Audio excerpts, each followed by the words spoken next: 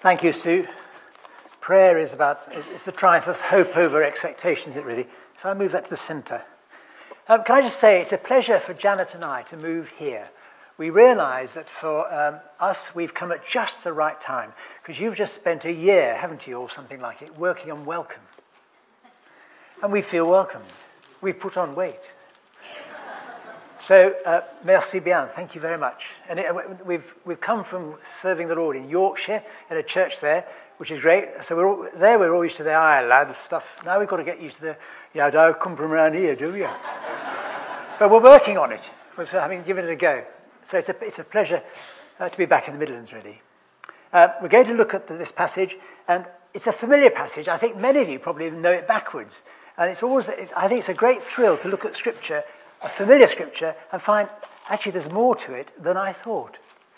So, can we just look at it more closely? And I'd like to suggest that we divide what we're going to do into three parts. We're going to look, first of all, at the contribution of others.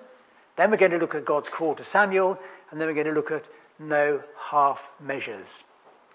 First of all, the contribution of others. The story, we've just had it read to us. It was a time of great change. The different tribes of Israel were in the process of becoming a nation. Before, they'd just been different clans roaming around the place, each with their own judge or leader. And they got to the stage where they looked around at where the power was in the land and they said, we want to be like them. We want our own king. Up to that point, God had been their king. And they had judges or leaders as their local leader. So this is the transition from that time when they were just a disparate group into a nation state. And it goes through the whole of the 4 books, 1 Samuel, 2 Samuel, 1 Kings and 2 Kings. And a lot of it happens here in the book of 1 Samuel. And in the book of 1 Samuel, there are 3 key figures, which you know, don't you? This is Aldridge. Pardon? Oh, all right. Who do you think those 3 might be? Samuel, thank you. Saul, David, that's it. The book of 1 Samuel begins with Samuel, we're going to look at that in a second, moves on to Saul, the first king, and then finishes by looking at great length at David. And what we've got is those 2 men of God, Samuel and David, and we've got that man Saul who went awry. So together, let's look at the beginning here. Now I suggest that actually if we go back, you know the story, a lot of what happens here doesn't depend on Samuel at all. It depends upon others who've cared and prayed for him. The first person to pray is Elkanah, his father. Because his father, every time the time came to do the sacrifice, made a pilgrimage to Shiloh, the place where the ark was kept and where people prayed and they made their regular sacrifices. He was a faithful man. Come whatever the weather was, whatever the season was, he went and he took his family with him. He set the tone for that family household. The second person who prayed for Samuel was Hannah. And we heard last week when Nigel was speaking of how Hannah was a person who really was bitterly disappointed about being childless and was in great anguish and had somebody rubbing salt in the wound. And she prayed, Lord, if you'll only do this, I will give you back what you give to me. Her prayer. And the third person who prayed is Eli, the priest who was based in Shiloh with his 2 sons. He prayed. Do you remember when Hannah was in the temple praying, and she wasn't saying anything, but her lips were moving, and Eli looked at her and said, have you been drinking? No, she said, I'm just pouring out my heart to the Lord. And he prayed, may what you've prayed for, may God give you. Hannah believed the word of Eli as the man of God and went home, and it says, changed her countenance. She believed that in that prayer of blessing that Eli gave, that her prayer would be answered. And so what we get, the first thing that I think this passage suggests to us is that although we like heroes and individuals, there's a lot that has gone on before to lead to that point. And so I'd like to pose that as a question for you and for myself. Who are we praying for that God will raise up and make to be somebody significant for the gospel, who will change the world, make it a better and a different place. It's not just about us. It's about that sort of network of prayer which leads to the emergence of Samuel.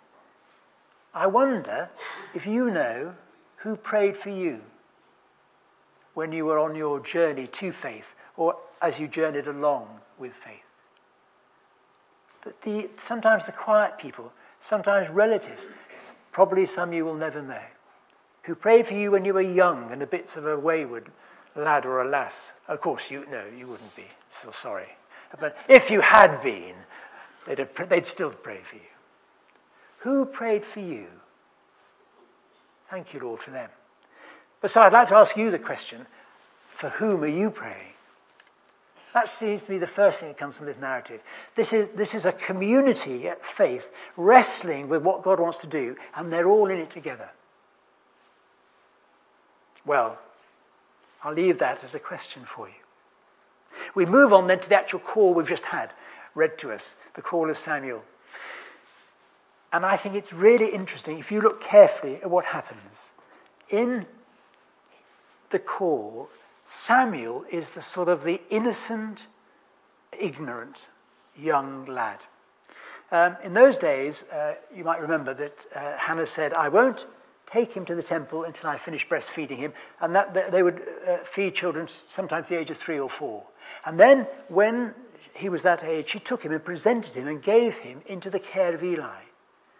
And like a mother, as you'd imagine, every time she went up, she took a little coat for him or something. He's a growing lad, you know, must knit something or make something. And so even as Samuel's growing up in the temple, his mum's still coming to support him, Eli's looking after him, and Elkanah's father is still coming. All these 3 players are still caring for this little lad at the age of 3, 4, 5, just like some of the children we had out here this morning. And then when he gets into his early teens, this event happens. So he's lying there, sleeping or about to sleep, and he hears this voice. And we know it. Samuel, Samuel. And he goes, and the first time it happens, he runs, if you look in the text, he runs to Eli. He was one of the things I like about Samuel is that he was really wholehearted, and he threw himself into it. So when he heard that Eli might be calling him, he jumped up and he ran to see him. And Eli said, no, go back to bed. Then he heard the voice again. And do you notice, this time he didn't run, he walked a bit circumspectly. Hang on, have I got this right? Comes in, Samuel says, just go back to bed. Right, he says. So he goes and sits down, goes back to bed, lies down. And then the third time the voice comes, well, what does he do then? Do I stay here?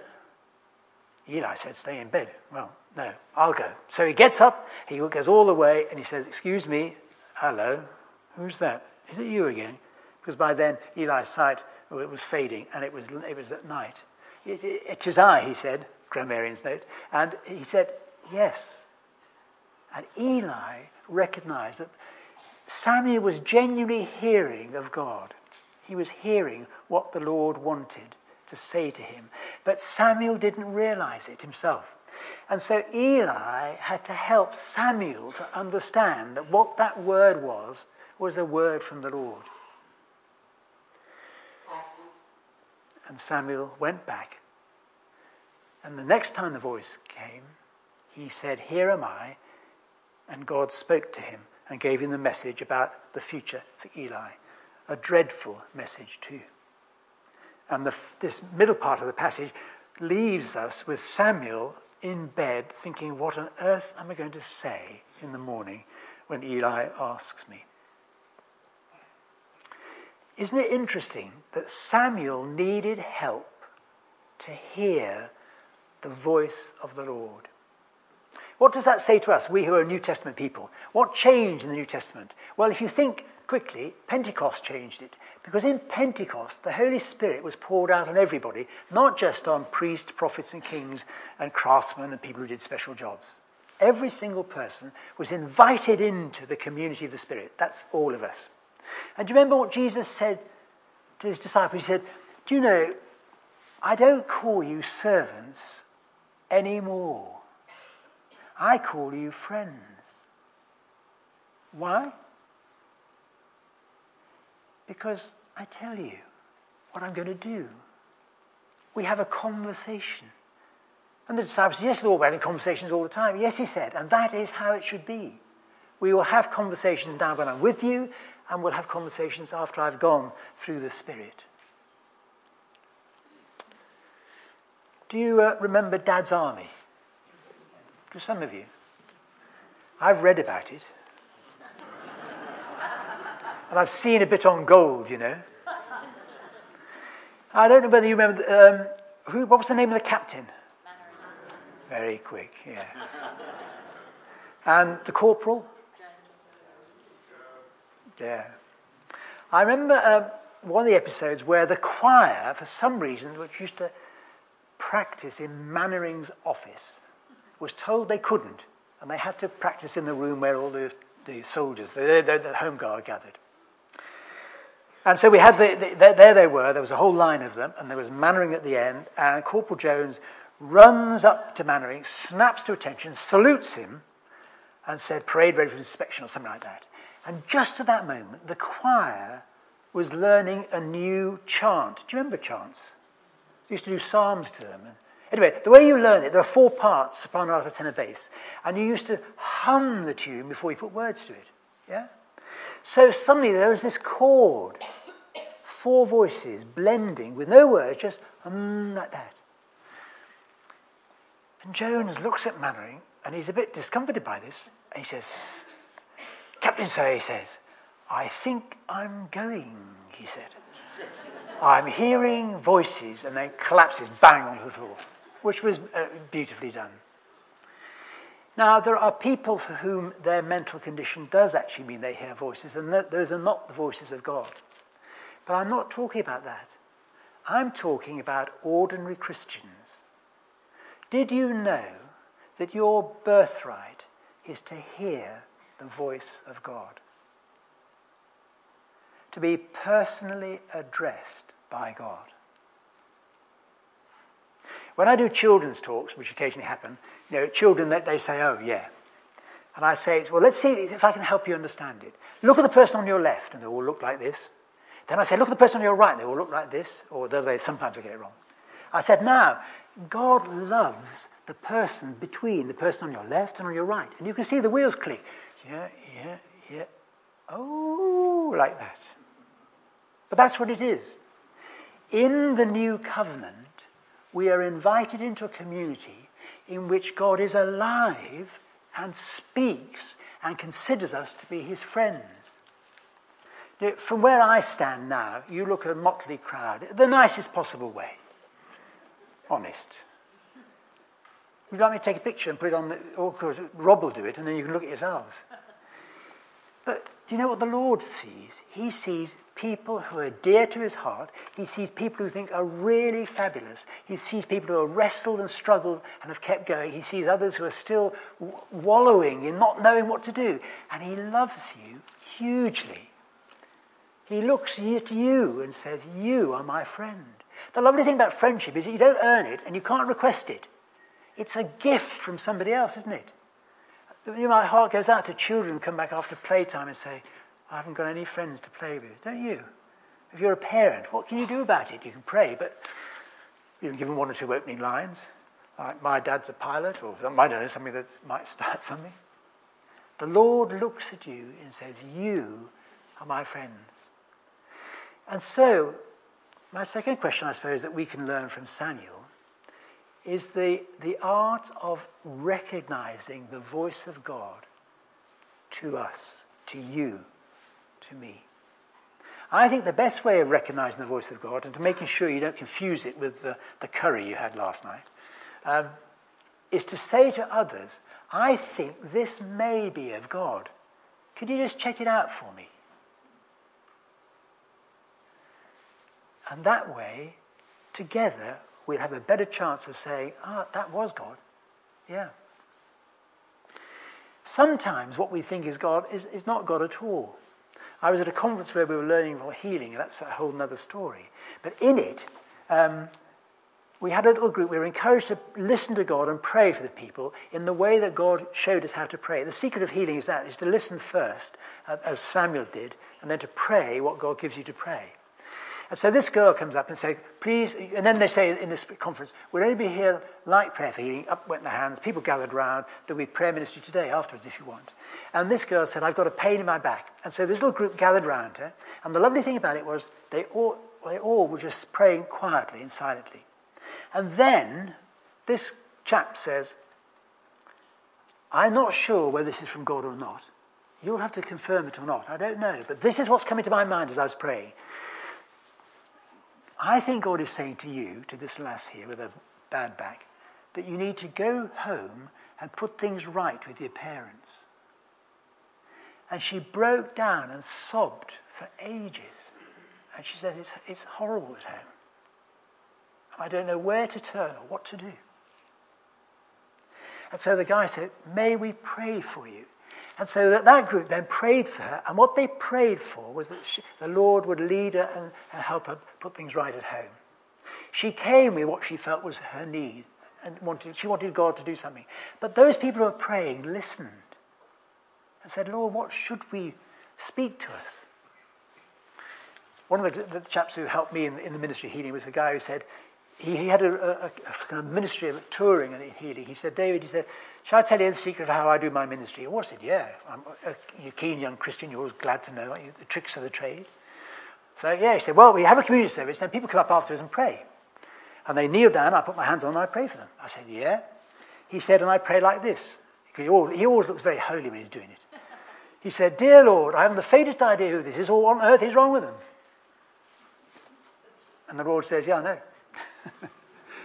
He says, please will you show me how to pray for them, because I don't even know how to begin to pray for them. He said, and so when I pray for them, I listen. And I listen. And I listen. And I pray what I'm given. He's given things because he listens. Janet and I, our story is the same. We were called to serve the Lord up in Bradford. People used to say to us, what are you doing next? I was on the staff at the cathedral in Birmingham as the mission board. And I said, we're going to Bradford. And there was this pause. Bradford. The Dales are very nice, they say. Then they say, why on earth are you going to Bradford? Because Jesus asked us to. Oh, yes, of course, yeah, of course, they say. But that was it. What has the Lord said to you lately? He longs to speak to us as friends have conversations. So here we see Samuel was addressed by the Lord, and his friends, prayerful friends, help him understand what was going on. And so, do you expect to hear from God? Wouldn't it be great if we just had 10 minutes in the service? You'd be relieved to know we can't today, where we could just say, what has God been saying to you this week or recently? And people just shared that. And others would say, I've been praying forever and I don't hear anything, and I'm really upset by that. How do I address that? Do you know, the Lord knows, he understands, and we can address even those who are stuck. The third part is then Samuel sleeping there with this message that he'd been given from God. It was that judgment was coming on Eli's family, that Eli had disappointed God by the way he'd let his two sons abuse their position as priests. So if you read, he gets up and he says, he doesn't know what to do really. He's a wholehearted lad, but he can't quite do it. So he goes to Eli, and Eli says, what did the Lord say? And he sort of mumbles, no, says Eli, tell me what the Lord said. He needed encouragement to speak, and to speak plainly. And that's what he did. He told him what he'd been told. He said, this is what God has said. I can only pass it on. And Eli said, thank you. May God do what is good in his eyes. The thing that I think impresses me is that Samuel didn't water it down and didn't as it were, only give the good news. He spoke as he felt he'd heard, and he allowed Eli to confirm whether that was right from God or not. So we offer what we think God has said to us to others, and they'll confirm it. We don't have hotlines where we can tell the world we know, but we know that in the community of faith, God will help us all to understand. Samuel was not half-hearted, he was wholehearted. He wanted to do what God wanted, even sometimes when it was awkward and difficult. And I think that's something that I would like to commend for you and for myself. Are you wholehearted or half-hearted?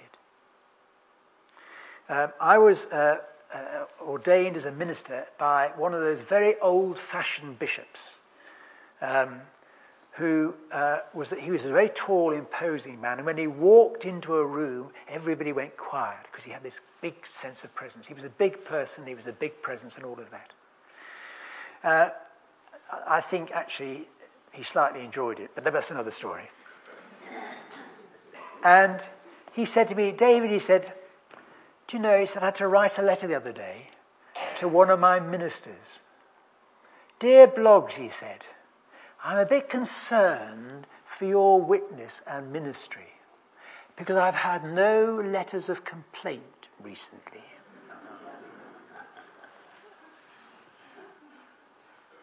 You see, if we're wholehearted, we'll be more like Jesus and less like the cultural values of the world. They don't fit. The Church of England is not the Tory party at prayer. Well, you probably know that now, I know anyway. We are not just culturally good citizens with kind words and slightly less blue sense of humour. We are salt and light, leaven. So, has anybody complained about your witness? It doesn't mean that your witness necessarily was brilliant, and you may actually have brought complaints for all the wrong reasons. But that instinct was right. If we are following Jesus wholeheartedly, we will be people who don't fit in, and the world needs us not to fit in. If we fit in, we've lost our cutting edge, and the world suffers. We need to be people who, when we're around, there's something different about them, and I hope we're winsome, and the aroma of Christ is attractive. But at the end of the day, we march to the beat of a different drum. We follow what Jesus wants us to do, not what the world thinks is acceptable or cool. And that's what I see in Samuel. He was all or nothing. So let us be all. So those are the three questions that I'd like to leave with you from this passage. What's the source? What's the energy that drives a person to do this? Well, I think it's quite simple. It's the fact that Jesus loves you. He loves you so much, he considers you to be his friend, and he wants others to experience it too. And I remember a story, you can tell me whether it's true or not, of a family service where a little boy was sitting there, and he heard the preacher explain that Jesus loves everybody, even the little boy sitting in the chairs over the back. And he thought, that's me. And he said, if you want to know that love of Jesus, give yourself to him completely, and you'll discover it. You know, sometimes Christians who struggle to hear the Lord are partly because they got divided loyalties. If you give yourself wholeheartedly, the sense of hearing improves, I've discovered. And so this little boy thought, right, I don't know what he was, 10 or something, I'm going to do this. And so he didn't know how to do it because the preacher finished and the service went on, and then there was the collection. And in that church they had those big plates that go round, not these little bag things, these were these big plates, you know, the big brass ones. So as the plate came along the line, this little lad said, I want to give myself wholeheartedly to Jesus. So he climbed onto the plate. And they got it to the end of the row, and the two wardens thought, what do we do now? And being Anglicans, they said, well, whatever happens, we should make it look as if it was intended. So they carried the plate down to the front of the church with this little boy sitting on it. That's what it means to give yourself to Jesus wholeheartedly. what I'd like to do is let us reflect. If there's something in this sermon that's spoken to you, brilliant. And if not, well, please, Lord, speak in the quietness. To have a moment of quiet and ask just, Lord, is there anything that you want to say to me now this morning from this or from any other parts of the service? And then I'd like us to sing that Mighty to Save, that great hymn, which just retells how people, the first thing we want to say is that it is God's love for us, how he's mighty to save, that is the engine, the energy, the source of our wanting to be a disciple and to follow Jesus. And so let us now, just in a moment or two of quiet, look at those three questions. Say, Lord, do you want to say something to me through these? May we just be quiet. Lord Jesus, here are we before you. Help us to listen, and as you speak to us, to obey wholeheartedly. For we ask it in your name. Amen.